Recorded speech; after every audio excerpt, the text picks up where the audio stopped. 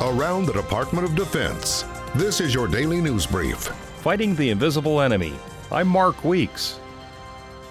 Speaking at the National Cybersecurity Summit in National Harbor, Maryland, Defense Secretary Dr. Mark Esper said adversaries are increasingly resorting to malign activity in less traditional areas to undermine U.S. security. There's perhaps no area where this is more true than in the cyber domain. Over the past decade, as cyberspace has expanded exponentially, our paradigm for war has changed. The Secretary said in response to this aggression, the Defense Department is developing new tools for cyber defense. Across the Joint Force, we are building resilience into our networks and systems so that we can continue to execute our mission even while under cyber attack. Training to operate in a degraded environment is now regularly built into our exercises, and our service members are quickly becoming aware of our cyber vulnerabilities. Secretary Esper said the most important element of the DoD's cyber strategy is the people who make up the cyber workforce. Without a doubt, our people are the best in the world, but we are just beginning to tap into the cyber expertise that exists throughout this country. Congress has helped us by giving us more flexible hiring authorities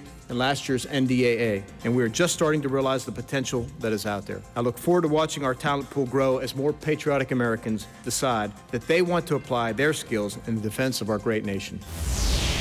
Defense Department officials say that all indications are that Iran in some way is responsible for the September 14 attack on oil facilities in Saudi Arabia. Speaking to reporters at the Pentagon, department officials said the attack on two civilian facilities has had a dramatic impact on global markets and is a dramatic escalation that was well planned and sophisticated. DoD officials said a U.S. Central Command forensics team is still in the area of the attack in Saudi Arabia, working with the Saudis in their investigation. They had no announcements on increasing troop strength in the region.